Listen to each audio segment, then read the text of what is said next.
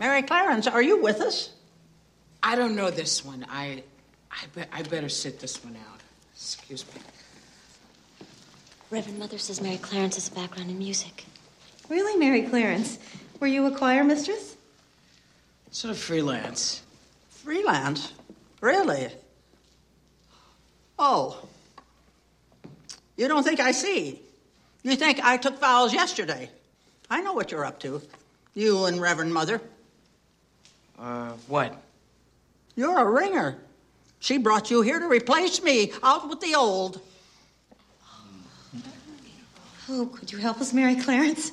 Mary Lazarus, you're terrific, but we could really use some help. Please, you've heard us. We're terrible. Well, there's a word for this. Mutiny. So, Mary Clarence, you think you can do better? I believe I'd like to see that. Go ahead, sister. Make them sing.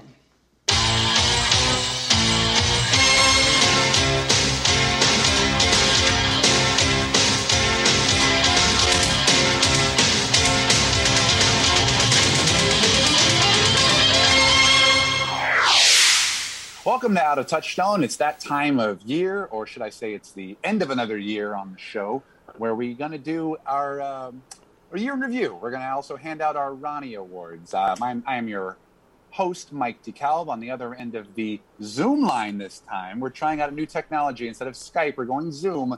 It's my co-host, Chad Smart. Chad, how are you doing? I'm doing well. Yes, we are, we're moving on with the times. I think Skype is very 2008, and now we're, catching up to 2020. We're Zooming. Who's Zooming who? We should throw in some Aretha Franklin here.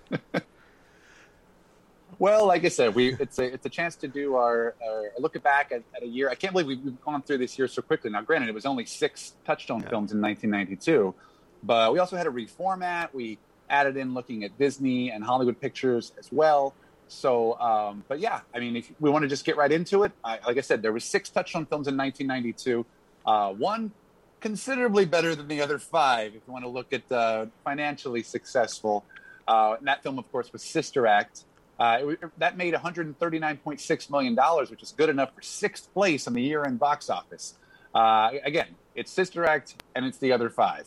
The other 5, Chad, on the top of your head, do you know what the second highest grossing film of 1992 for Touchstone was? I'm going to go with 3 Ninjas, and then I'm going to ask you, cumulatively, the other 5, did they come close to making even half of what Sister Act made?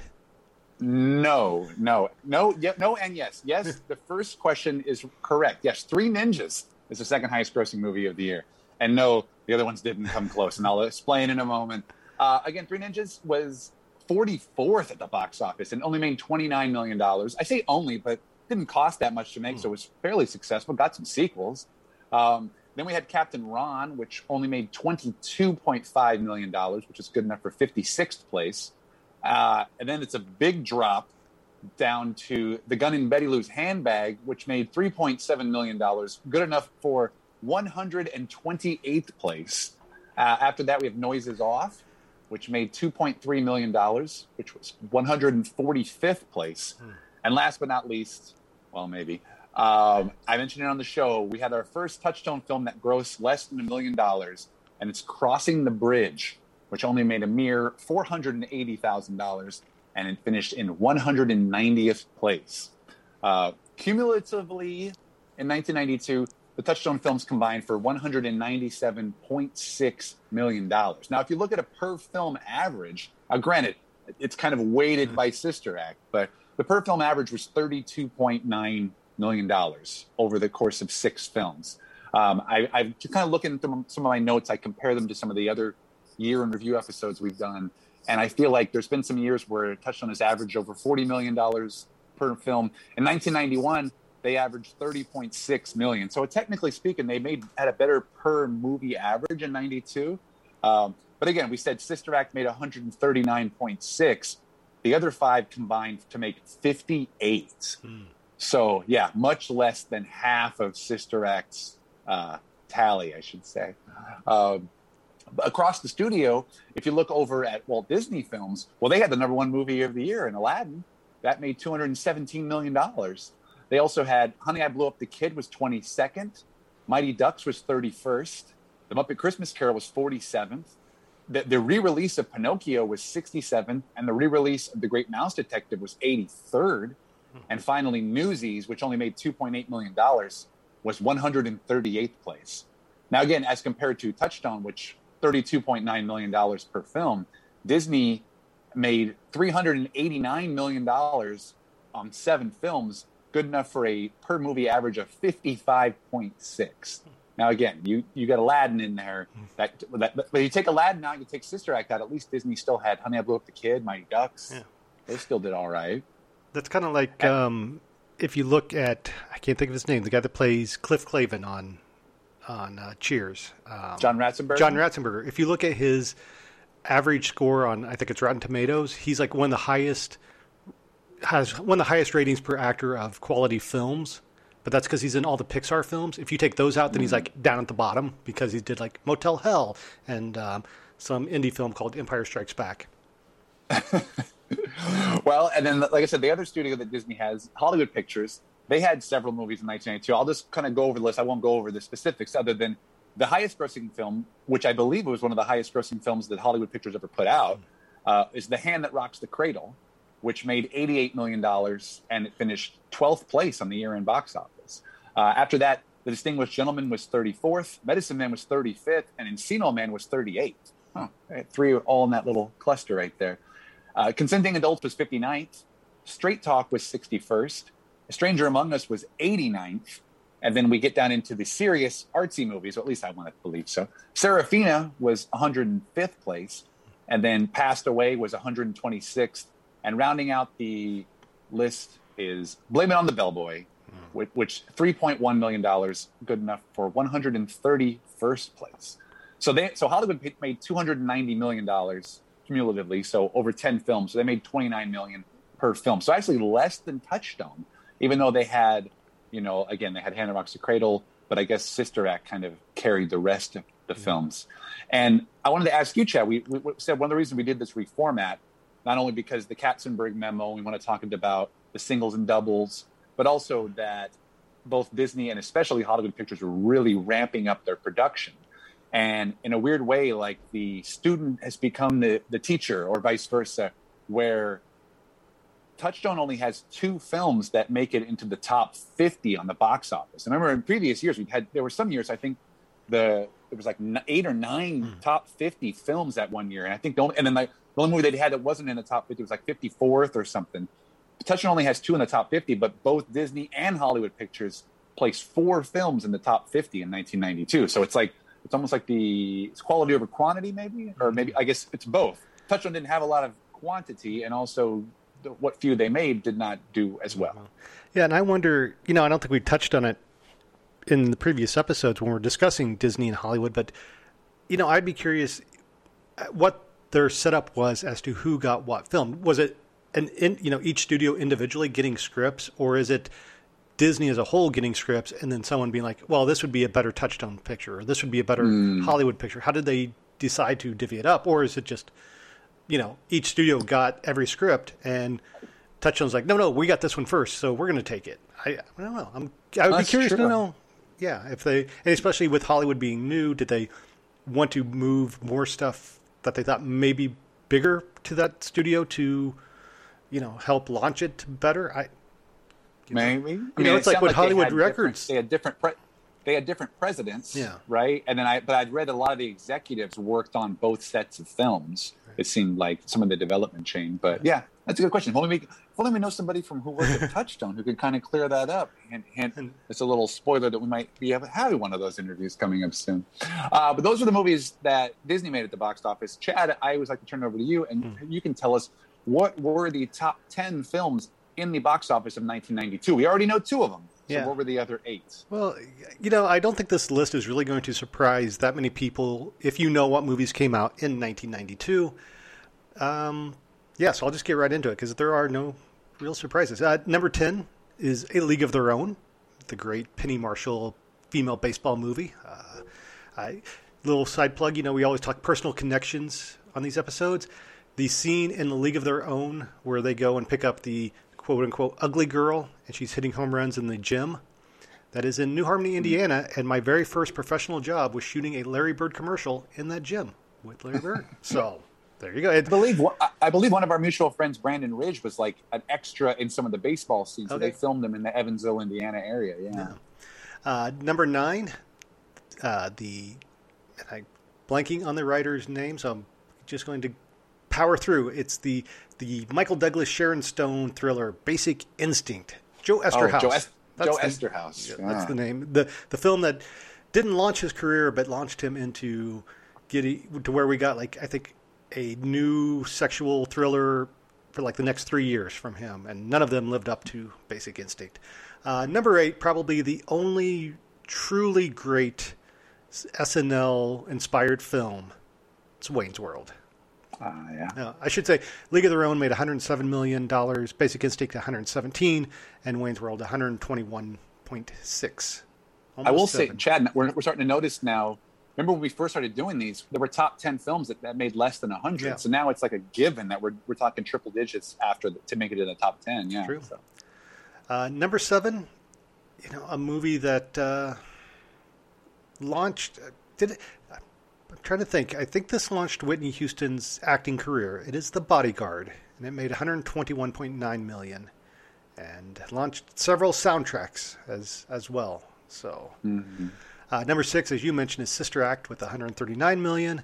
Number 5, the Aaron Sorkin penned, Rob Reiner directed A Few Good Men, made the leap from Broadway to screen with $141 million. Number 4. Even though I think it was 5 years earlier, he said he was getting too old for this. He comes back for Lethal Weapon 3, and Danny Glover made $144 million. Lethal Weapon 3 was number 4 at the box office. Wow. Number 3, Batman returned to the top 10, a few years after the Tim Burton movie, the Tim Burton sequel, at number 3 with $162.8 million. Number 2, the movie that I always point to when I talk about sequels that are made purely as cash grabs and just recycle everything from the original. It's Home Alone 2, Lost in New York, with $173 million. Yeah, that came out right on the holidays too. It was destined for financial greatness, I guess. Yeah. And then, as you mentioned, the number 1 movie released in the calendar year of 1992 is the cinematic animated classic Aladdin with $217 million. And it's so good. It's so good. I mean, it's nice to see, like, a lot of times now we get the year-end box office champ, and sometimes it's like, do we like it? Do we not? Is it just something that was, like I said, it was a sequel or a franchise? I give them credit for making something. Maybe it's coming off the heels of Beauty and the Beast that was so critically acclaimed. And like I said, it came out late in the year. So it wasn't like it was some summer juggernaut, right? It came out right on Thanksgiving, and it just kind of stayed past the holidays and into 1993 as well. So, well, those were the financially successful films. But what about the critically successful films? We always like to look at the Oscars for 1992, and we start by looking at the films that Touchstone released that got Oscar nominations. And for the second straight year, Touchstone did not receive a single Oscar nomination. Now that's going to change. It felt like there was a stretch where, like, every year Touchstone had an Oscar nomination or two. Maybe it was something technical, or maybe it was one film getting several nominations. Disney, I mean, Aladdin got 5 nominations itself, and it won 2 awards. But yeah, nothing from Touchstone that year. So again, I said 1993. I already know ahead of time there's going to be some acting nominations, so looking forward to that when we get there. But as far as the actual Oscars itself, once again, I'll turn over to my co-host Chad to give us the rundown of the best picture and actors. For 1992 at the Oscars. And, it's very interesting you talk about the box office chart was the popular films. Now we're going to the critically acclaimed films. And, there's not a whole lot of overlap in those two categories. I think, when you talk 1992 Oscars, which, again, were presented in 1993, probably the thing that everyone who is an Oscar historian and knows their Oscars will point to is the Best Supporting Actress category. I will just say... Oh, I think I remember that. So your nominees were Miranda Richardson in Damage, Vanessa Redgrave in Howard's End, Joan Plowright for Enchanted April, Judy Davis for Husbands and Wives, and did she win or did she not? That's been the debate. You're a winner, and I think she did because she was fabulous in the role. It is Marissa Tomei in My Cousin Vinny. Yeah, I think I remember. Was that? I remember correctly. Jack Palance had won Supporting Actor the year before for City Slickers, and during his speech, maybe it was a joke that Bruce Valanche or somebody wrote, but he said, "We got 5 foreign nominees in the category, 4 from England and 1 from Brooklyn." I do remember that from that award show.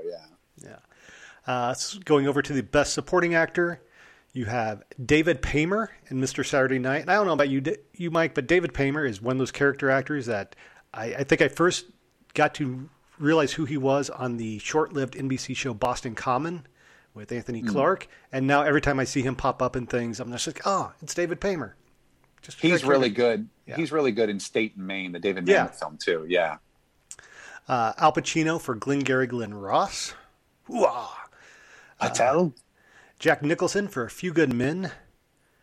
Jay Davidson for The Crying Game, which the Oscars actually ruined the twist in that movie for me 2 days before seeing the film. So thank you, Billy Crystal. And then your winner for Best Supporting Actor is Gene Hackman in Unforgiven. Oh, that's right. Yeah. He's really good in that movie. Yeah.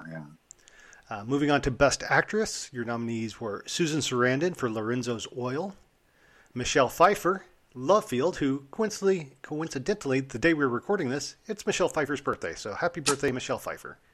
That's right. Mary McDonnell for Passion Fish, Catherine Deneuve for, and I am going to butcher this title, I don't know how to pronounce it. So if you can help me, Mike, if you know it, it's Indochine? Oh, Indochine. Indochine, okay. Just the way it looks, yeah. And your winner is Emma Thompson for Howard's End. Okay.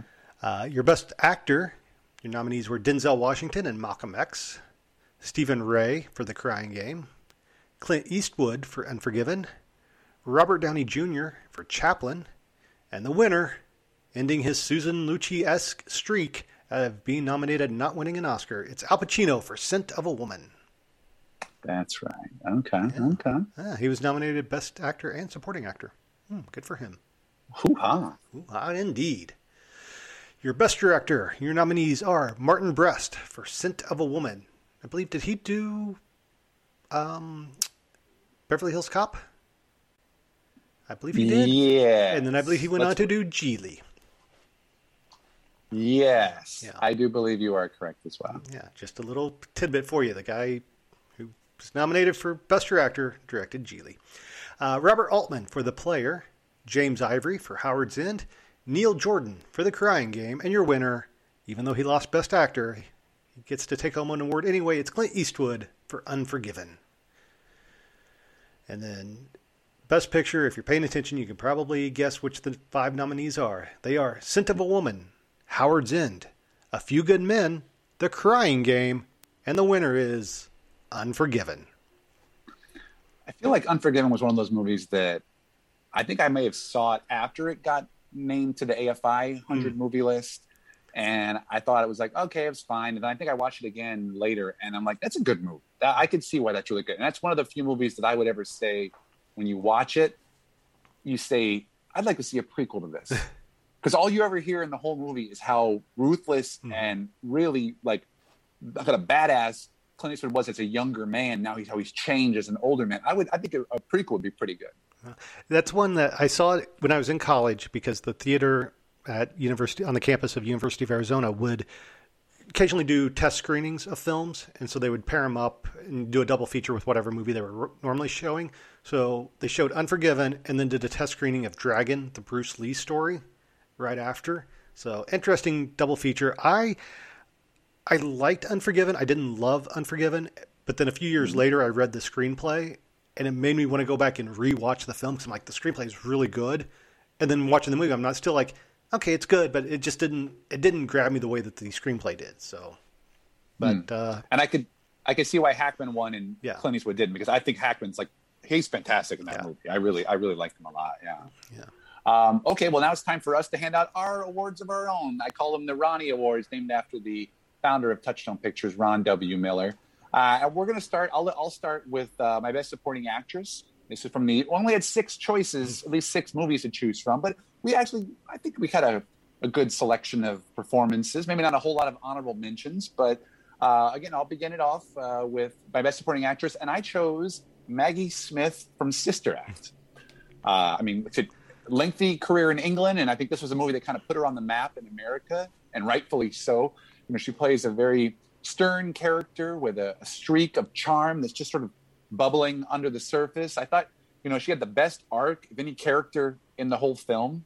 You know, she provided like a moral high ground of a profession that's kind of known for righteousness, right? These nuns. And I really feel like comedies that involve nuns, they always kind of play them very broadly. You know, like those nuns are either really, really silly or really, really strict. And Maggie don't play that.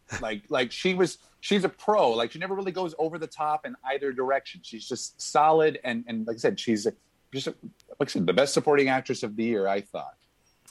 Yeah, when I was making my list, I was like, wow, we've talked before about how Touchstone has kind of a problem with strong female roles. And even though one of the film or 2 of the films in this year, you know, were headlined by women, I think it really comes down in the female categories to one film. So my supporting actress as well is Maggie Smith, with an honorable mention to Kathy Najimy. And that was just, I think those are the 2 main supporting characters in that film. Yeah, I thought that, you know, I like the other nuns in Sister Act as well. Like I said, the honorable mention that I had was Alfre Woodard in The Gun in Betty Lou's Handbag. But I really liked her. I actually wish she would have been in the movie a little bit more. And then I think there's a scene in the film where like she gets kidnapped and then gets brought into some of the violent angle of the film, and that's where it goes off the deep end. I like when she was just providing that comic relief kind of. But yeah, and then I think all of the women in Noises Off kind of split the vote a little bit. Or they weren't on screen enough. Mary Lou Henner, Carol Burnett, like you didn't get to see enough of them. But all right, well then, Chad, I'll let you kick off Best Supporting Actor. Who did you choose? Yeah, and this one I'm curious to see how we go, because this one, as we've discussed previously on the Ronnies, is how do you separate Best Actor and Best Supporting Actor, you know, for certain roles. I went Supporting Actor with Christopher Reeve for Noises Off, just because he, you know, we know him, as we said on the show, we know him as Superman, and to see him playing this kind of insecure thespian who is trying to do his best, but he doesn't really know what he's doing. I thought he showed range that I was not expecting out of Christopher Reeve. Nice. Yeah, that's a good choice, because my choice for Best Supporting Actor was John Ritter for Noises Off. And I think it was just because I think he was so much well suited for the comedy, you know, like it's a cast full of really talented actors, and John Ritter's comedic chops kind of shine through. He's got the best timing of anyone in the cast, I think, and he uses it to like full effect. You know, I don't know about you, it just seemed like throughout his career, he never really got the credit that he deserved, I think, because he never seemed to mind being the butt of a joke, right? Like he was so much pratfalls and all that and stuff. And I really thought that he should have been more, like I said, had more respect in the world of comedy, you know. And it's easy to get lost in the ensemble of Noises Off, considering all the craziness that's going on in the movie. But he manages, to me, at least in my eyes, he managed to stick out quite nicely. You know, it's a little hard to watch now and not feel a little bit sad that we didn't get more great performances from him like this. But yeah, I mean, you can't go wrong with either of those 2 guys from Noises Off, I think. I just went with the one that was more known for doing the comedy and nailed it, versus the guy who was more known for doing the drama and did a pretty good job of playing this stuffy guy, and all this funny stuff happens around him, right? Yeah. And then, you know, I had my honorable mention is Michael Caine for Noises Off. So. Oh, okay. My honorable mention was Victor Wong from Three Ninjas. You don't even see him. He's like, I'm going to go get those kids, and then he just disappears because he's a ninja. The only other one I thought of was, I mean, I like Jeffrey Tambor in Crossing the Bridge, but he wasn't really in it long enough. He just had a couple of scenes. Wish I could have seen a little bit more from him. Well, as Chad mentioned, I think we're very limited in our choices for Best Actress, and it was a toss-up, and I went with Penelope Ann Miller from The Gun in Betty Lou's Handbag. I honestly, given the choice between her and the other choice that there was for the year, I just really think that Penelope Ann Miller is a very underrated actress, and she had to carry a film that didn't have the strongest script. You know, she did a really good job of blending the comedy and the drama. Like, I feel like she was very believable as both the mousy housewife and also that extroverted social butterfly.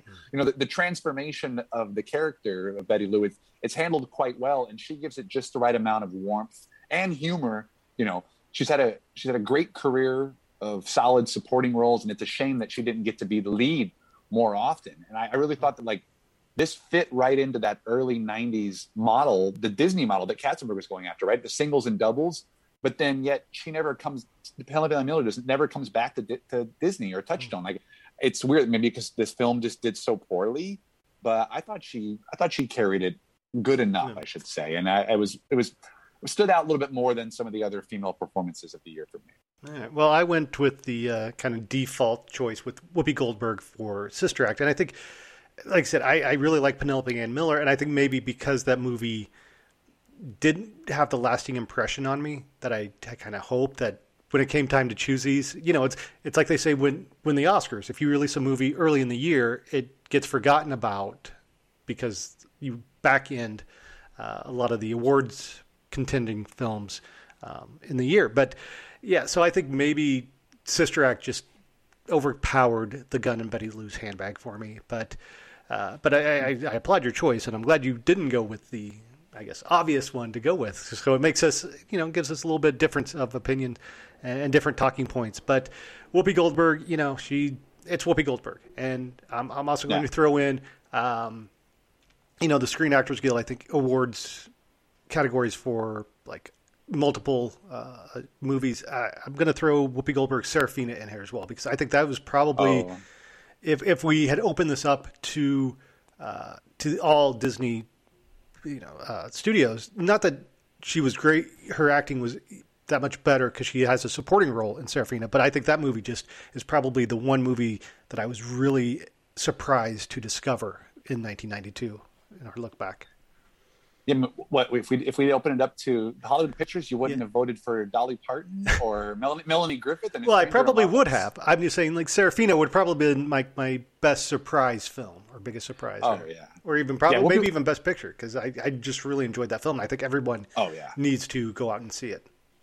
Oh, for sure. Yeah, and like I said, Whoopi was my honorable mention. Obviously, like I felt it was a toss up between those two, and the only reason I went with Penelope Ann Miller, not because I liked that performance, but I think we mentioned it on the Sister Act episode. I think there was some parts of the character that I didn't care for, which was like the idea that she was hiding out, and yet she was just like, I can't be in here, and it was like, I don't know, I didn't like that. Maybe that's the screenplay, not her, because she was great in the movie. I mean, you know, we're going to hear about that movie for years. We're going to hear about it soon. We're going to get another sequel to it. Right. So, Reverend Mother, on behalf of all of the sisters here at St. Catherine's, I'd like to offer a great big hi there and hello to Sister Mary Clarence. Hi. And as part of the welcome, I thought that maybe our new sister could offer today's blessing. Well, that is very thoughtful of you, Mary Patrick, but I really... Oh, yeah, I could do that. Sure. Right. Bless us, O Lord, for these thy gifts which we're about to receive. And yea, though I walk through the valley of the shadow of no food, I will fear no hunger. We want you to give us this day our daily bread, and to the republic for which it stands. And by the power invested in me, I pronounce us ready to eat. Amen. Chet, so then who did you have as your best actor for 1992? Well, much like the best actress, I felt like there was really only one standout male performance, and that is Martin Short. No, I'm joking. I'm joking. You never go full Marty. No, I went, surprisingly enough, based on your supporting actor in the choice, I went with John Ritter for Noises Off, just because again, like you said, he is so good at what he does, so maybe it isn't that much of a stretch for the fact that we got a great performance out of him. But I just, that is a movie that I'd only seen once prior to doing the episode, and it's a great underrated film. And I thought John Ritter just, like you said, I think we take him for granted because of how good he is. He just makes it look natural. Yeah, and I think it goes back to what you were saying before about when you're dealing with an ensemble film, what's supporting, what's lead, because I had Michael Caine as an honorable mention in the lead, because I'm like, if anybody from that film was probably close to being the lead, it might be him, even though everyone probably has equal amounts of screen time. Yeah. But yeah, no, I mean, again, there's a reason that I had him as my supporting, because I wasn't sure if he wasn't going to be out my choice for lead actor. It's like, wasn't there, I think there was that one year Catherine Zeta-Jones won supporting actress for Chicago, because it was like, well, if we put her in the lead, she's probably not going to win. Put her in the supporting, and she'll do a good job. But yeah, my best actor, and I think I mentioned it on that episode because his performance was easily the best part of the movie, was Josh Charles in Crossing the Bridge. I've been a fan of his since Sports Night, but I wasn't really overly familiar with all of his early film work. I'm glad that Touchstone remembered him from his great role in Dead Poets Society. Yeah. And brought him back because, like I said, he's the best part of Crossing the Bridge. He seems to be the conscience of that group of friends, but he's also open to doing something outside the law just to break up the monotony of his life. It's hard not to like him because he tends to make the correct decision every time he's faced with a tough choice in the film. He has this real Midwestern kind of sensibility to him. The movie's set in Michigan. It seems to fit, even though I did read that he's actually from Baltimore himself. But I think you mentioned it. We talked about William Hurt or maybe Richard Gere, where you said you saw the movie and you wanted to seek out more roles of that actor. I want to see more Josh Charles stuff. I can't even really think of other. I mean, I think he's in Threesome, right? Obviously we know he's great in the Don't Tell Mom the Babysitter's Dead, but I feel like there's so many other roles because Sports Night wasn't until about 1999, I want to say. So he was still making films in the 90s. I want to go watch more of them. Yeah, good choice. Yeah, I would say out of the three actors in Crossing the Bridge, yeah, he probably had the strongest performance. And again, it's just it was I don't want to say well-written role. It was a well-written character per se, but yeah, and he does. He makes it believe. This is what, and this is what acting is. It's making you believe they're the character. And that sounds so simple, but it's a lot of times you get wrapped up in that. Especially, as we've said, going back and watching these films now, where we, had we seen this in '92, we wouldn't know who Josh Charles is. But now, with his career, and like you said, with Sports Night, you kind of, it's the reason why I have a hard time watching Arrested Development, is because I'm like, oh, that's Michael Cera. Oh, that's this. You don't know these characters before they kind of got typecast. And Josh Charles, he just plays that role so well. So I just have something to say, and then I'll leave. Look, that thing that we had 2 summers ago, I never really got over you. That's why I wrote you all those stupid letters. And then seeing you again last week, I just thought maybe there could be something between us again. I've fought it, Carol, believe me, I really have. But I'm really still in love with you. I'm scared I'm always gonna be, too. From an honorable mention standpoint, like I said, I had Michael Caine in Noises Off. I mean, maybe you could throw a bone to Kurt Russell from Captain Ron, because he does kind of make that film, yeah. Yeah, I did. That was my honorable mention, just because, there was really nothing else that I just wanted to throw out, Kurt Russell, because he's Kurt Russell. Wow. Like I said, we only had 6 movies to choose from. I mean, I asked you before we recorded this, should we include the Hollywood pictures? And you're like, no, we've got 6 to choose from. We'll be okay. But so from a Best Picture standpoint, I may have snubbed them, Whoopi, for my Best Actress, but the Best Picture of 1992 to me was Sister Act. Like, I mean, and I when I watched that film for the first time back in 2019, it spawned the idea for this podcast. And I was just as excited to watch it again. And surprisingly, I think I liked it even more this time around. It has an incredible supporting cast. Like we said, all the nuns are just perfectly cast. The only real flaw, which I think we pointed out on the episode as well, is the gangsters are very cartoonish. Mm-hmm. But after all, it's a comedy. So I don't fault them for that. The use of all those popular songs as a church choir performance, that was totally inspired, and I'm sure the movie could have still been pretty good with Bette Midler in the lead role, but Whoopi makes this film. And, and I'm glad we're getting, a sequel to watch in 1993. You know, we got another one on the way. I'm not sure. I'm back and lower my expectations a little bit. I haven't heard the greatest things about it, but I'm still excited to revisit the Dolores Van Cartier character, you know. And the last thing I have in my notes is just, it's very uplifting, and it was a perfect film to watch while we've all been stuck at home for the last year. Well, as I said on the show, I was not a fan when I originally saw Sister Act in the theater. Watching it again, I still have issues with the film. And so it's not my best film. Mine, you can probably actually guess based on my nominees so far. I went with Noises Off just because I think it's a kind of like what you just said about Sister Act. It's a fun film that, you know, I also think it criminally underrated and overlooked. You know, a lot of people probably have not seen it, especially judging by that box office report. But it's just, like you said, it's an ensemble cast who does their job extremely well. And it just, it gets a little tedious and repetitive towards the end because you're seeing the play for the third time. But I thought I just thought it was a really well-written script. And it makes me want to see the play, which, you know, I don't know if that's a good thing or a bad thing to discuss amongst yourselves. But yeah, I thought, again, with that cast, just everyone was on mark. And not just Mark Lynn-Baker, but everyone else was on mark as well. Yeah, like I said, I definitely want to see the play now, just to see how because I've heard it's supposed to be really popular. It's had one of the most performed plays ever. I thought I read something about that, but yeah, and we joke about it a little bit on this show. Like if those of you who are listening, I don't know who listens to this show. I see the download numbers, and I'm always surprised because this is just two old college friends watching a bunch of movies. But if you're listening to this, please make sure you watch Noises Off. Yeah. Like, I just feel like it's one of those ones that you need to go back. I mean, I also feel like some of these Hollywood pictures are definitely worth watching because you probably haven't heard of them. Right.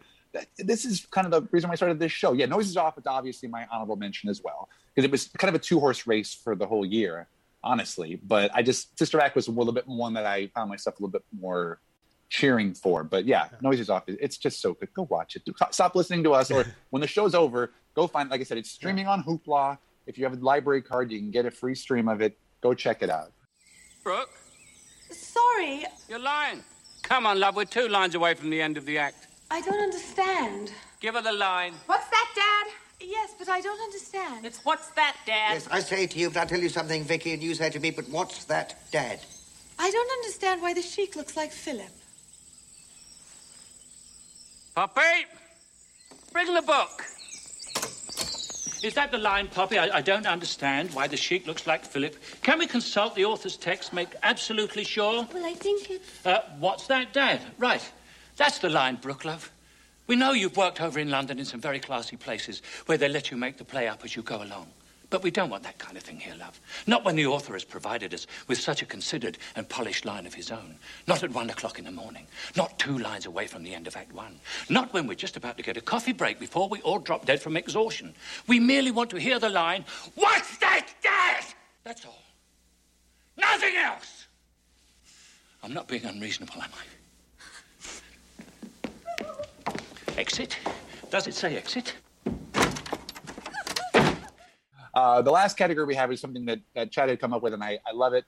And that is the best soundtrack of 1992. So, Chad, I'll let you go ahead and lead off. What was your best soundtrack of the Touchstone films of 1992? Again, I'm not one to really notice a soundtrack unless it's very prominent. And so, obviously, the most prominent soundtrack is Sister Act. And so that's, you know, if you ask me to name more than one song from any of these films, I've got nothing. So I'm going with Sister Act just because, again, the music makes the movie. And I always go back to what Siskel and Ebert said about That Thing You Do, where when the success of the film hinges on a song, that's got to be good for the movie to hold up. And Sister Act, like you just mentioned, the use of hymnals and spiritual songs to tie into the story just really worked. Yeah, I totally agree with you. I mean, that was my honorable mention, though. Ooh. But I do agree along those same lines. The music does make the movie. And the musical performances in the movie are some of the best parts of the film as a whole. But no, my best soundtrack, if the film was set in the 70s, and so it has a great soundtrack to establish the setting and the time period. and that's Crossing the Bridge. You get songs. I know for that episode we used I'd Love to Change the World by 10 Years After, which is such an awesome song. You get Fortunate Son by Creedence. You got Bob Seger. You got Jimi Hendrix. You get Locomotive Breath by Jethro Tull. Anytime you get Jethro Tull on a soundtrack, you're in for something good, And I like how they focused on the rock music of the 70s. They didn't just work in a bunch of other stuff. It was rock music because we assume that this is a group of like tough guy or wannabe tough guy friends. And that's probably what they were listening to at that time. That's what they were listening to when they're driving around in their station wagon, right? And I feel like when we watch movies, especially movies, music is a big part of nostalgia. And that's what this film was. This film is basically Mike Binder, the writer-director. It's his upbringing on screen. And so when you see it, it sets the place. And I'm so glad that he chose such awesome songs rather than just the standard 70s hits that we're getting used to. He kind of went a little bit off the beaten path. Come on, Jethro Tull. You can't go wrong with Jethro Tull. So yeah, that was my choice for the best soundtrack. But I'm gonna say 1970s movie set in Detroit, and you should have some Alice Cooper, some Bob Seger, some Iggy Pop, some Kiss. Well, yes, if you want to go really generic, it's the Detroit Rock City. But I'm going with the bands from the Motor City. Yeah, there's a Bob Seger song in the soundtrack. Oh, yeah. It's not one of his bigger hits, but yeah. And then the last thing we always like to do, this is something that I think also Chad came up with, was we always like to look at what were our most surprising and most disappointing films. Now, we're being nice. I'm not going to harp on these and just say, oh, it was terrible, it was disappointing. Because I like that Chad has taken it to another level where we try to get into our nuances of why are we surprised by it and why were we disappointed by it.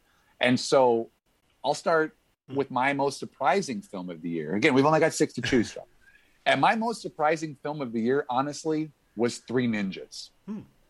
And it's because I thought this was going to be absolutely dumb and aimed at children.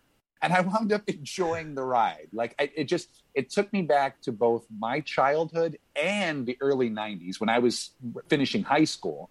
And I could definitely see myself watching this movie again at some point. I thought it was just going to be silly, and I was pleasantly surprised. I guess if I lowered my expectations enough that it met them and went beyond, even though it's not a good movie by any means, it's just it was surprisingly likable.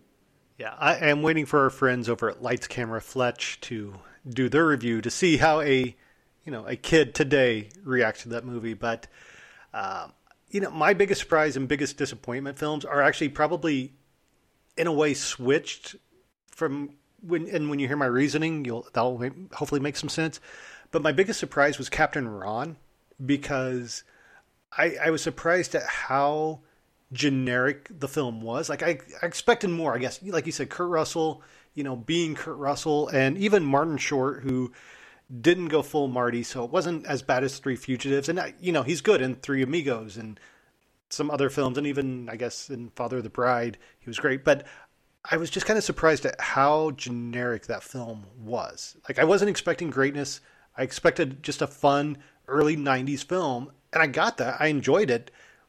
But I think I wanted more out of it. And I was kind of surprised at how it just, as we said on the show, it didn't meet any trope that it didn't like.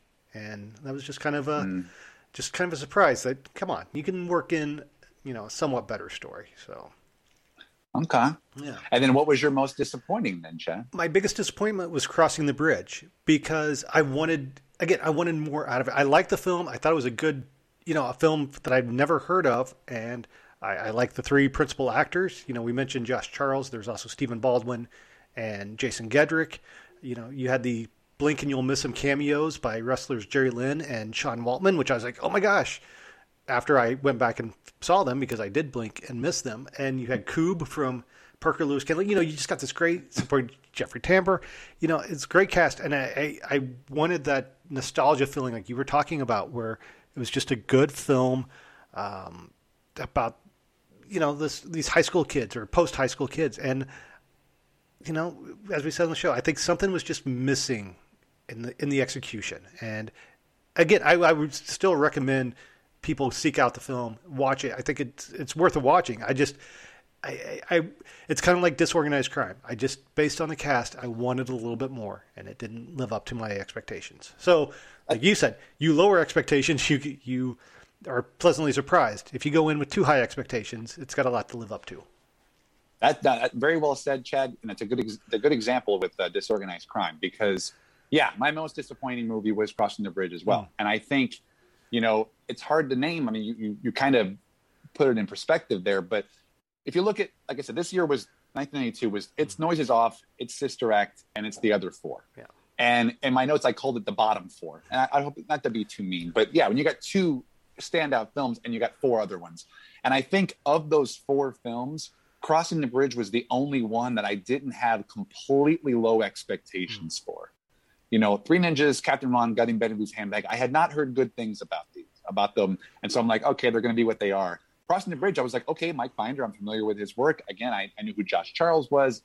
Jason Gedrick, come on, Iron Eagle. Yeah. But yeah, it just didn't quite do it. Like, as much as I love the soundtrack and Josh Charles's performance, the rest of the film just kind of fell flat in my eyes. I feel like you mentioned, there's a decent story there, and I think a better film could have probably been made from that subject matter. It just didn't quite care. But again, watch it, form your own opinion. This is just two guys because there's probably. I mean, I was really surprised when I looked at the film on IMDb and like all the reviews were just glowing, and there was a lot of people who were from that who were at that age who remember growing up at that time, or they grew up in Michigan as well. It's like I grew up in Hawaii. I had a completely different upbringing from Mike Binder, but yeah, like I would say, I wouldn't say don't watch it, but I would say, hey, just be prepared, basically. Yeah. Well, that's it. I mean, that's the end of 1992. I really feel like, there's only 6 films, but it was a good chance for Touchstone to focus on some breakthroughs, like whether it was Penelope Ann Miller as an actress or Mike Binder as a filmmaker, but the box office, unfortunately, had other ideas. I feel like Kurt Russell's Captain Ron character gained a certain cult status. We got several sequels to Three Ninjas, but you'd have to say it was kind of a disappointing year, if not for Whoopi and Sister Act. I mean, we love Noises Off, but it didn't make a dent at all, right? Yeah, nobody saw Noises Off. I think there was lights off at the theater as well. So, well, but the thing is, I'm glad we did the reformat when we did. We missed a couple Hollywood pictures in 1990 and 1991, but I went back and watched a couple of them. But it's been really fun to see some of these Hollywood pictures. I feel like The Distinguished Gentleman and Passed Away are both really, really good movies, and I wish more people would see them. Again, I'll praise Passed Away. I absolutely love that. And then, like as Chad mentioned, everyone should see Serafina. Like it's a fascinating film. And to a lesser extent, I think people should see Medicine Man. We had some issues. I mean, Rocco's casting was a little bit questionable, but it was totally different. Like it was just this idea, the idea of, okay, it's a doctor looking for a cure to cancer in the middle of the Amazon jungle. I feel like maybe there might have been films, you look at The African Queen or something like that might have been similar to it, but it was different enough that I'm glad that Touchstone, or I should say Hollywood and Katzenberg, was making those kind of films, and if you look at Walt Disney pictures from 1992, every single movie they did was good. And I say that because I even enjoyed Newsies. Newsies is a movie that as soon as it was over, I was like, huh? And then the next day I'm like, it wasn't that bad. I don't understand why people thought. I mean, like, Chad, I know you felt the same way about Serafina, but was there any of the Hollywood and the Disney films? I felt like it was a pretty good year. Same with Joel about Stranger Among Us, and, but I blame it on the Bellboy had some moments. Yeah, I won't say too much about Stranger Among Us because the less said, the better. But no, I am with you. I thought Newsies, was a fine film. And going back to what I was saying about Josh Charles earlier, going back now and watching Christian Bale in this, musical, it's not what I would expect Christian Bale to be doing, but no, he was good. Passed Away. Like I said, I had issues with some of the kind of slapstick moments of the film, and I thought there were too many characters if you pare it down a little bit, but I enjoyed the film. I don't think you touched on Encino Man. If you did, I missed it. But no. Come on, it's Encino Man. It's I think we're going to get the better Pauly Shore picture in 1993, but that's just me. Okay, and then even Mighty Ducks, which I will recommend the Mighty Ducks TV series on Disney Plus right now. Not a sponsor of the show, but I am enjoying that. And I did. 1992 may not have been the best year, and it may have, like you said, been top heavy with the big juggernauts. But there are some really good, underappreciated gems in here, and I'm glad, again, that we're doing this podcast, because a lot of these films I would not have probably watched 30 years on. If I hadn't already seen them, I'm probably not going back to watch them, and I'm really glad that I did. And I can't say enough, again, about Serafina. I think that is a film that shows you how film can really be used in an important way. So, well, yeah, and I'm pretty sure we talked about it on the Ronnie Award Year in Review episode for 1991. Is that I'm getting more nostalgic, because now we're getting into these films that were, I would have had a driver's license by then. I was going out to the theaters, and it was either movies that I saw or movies that I saw trailers for and never got around to watching. And now 1993 was the year that I finished high school. Mm-hmm. And so I'm really looking forward to 1993, because we're going to get into some films from all three studios that I've always wanted to see, and I'm really hoping some of these hold up. I can tell you right now, I've already watched one of the Walt Disney pictures from the beginning of 1993, and I was pleasantly surprised. It was really, really good.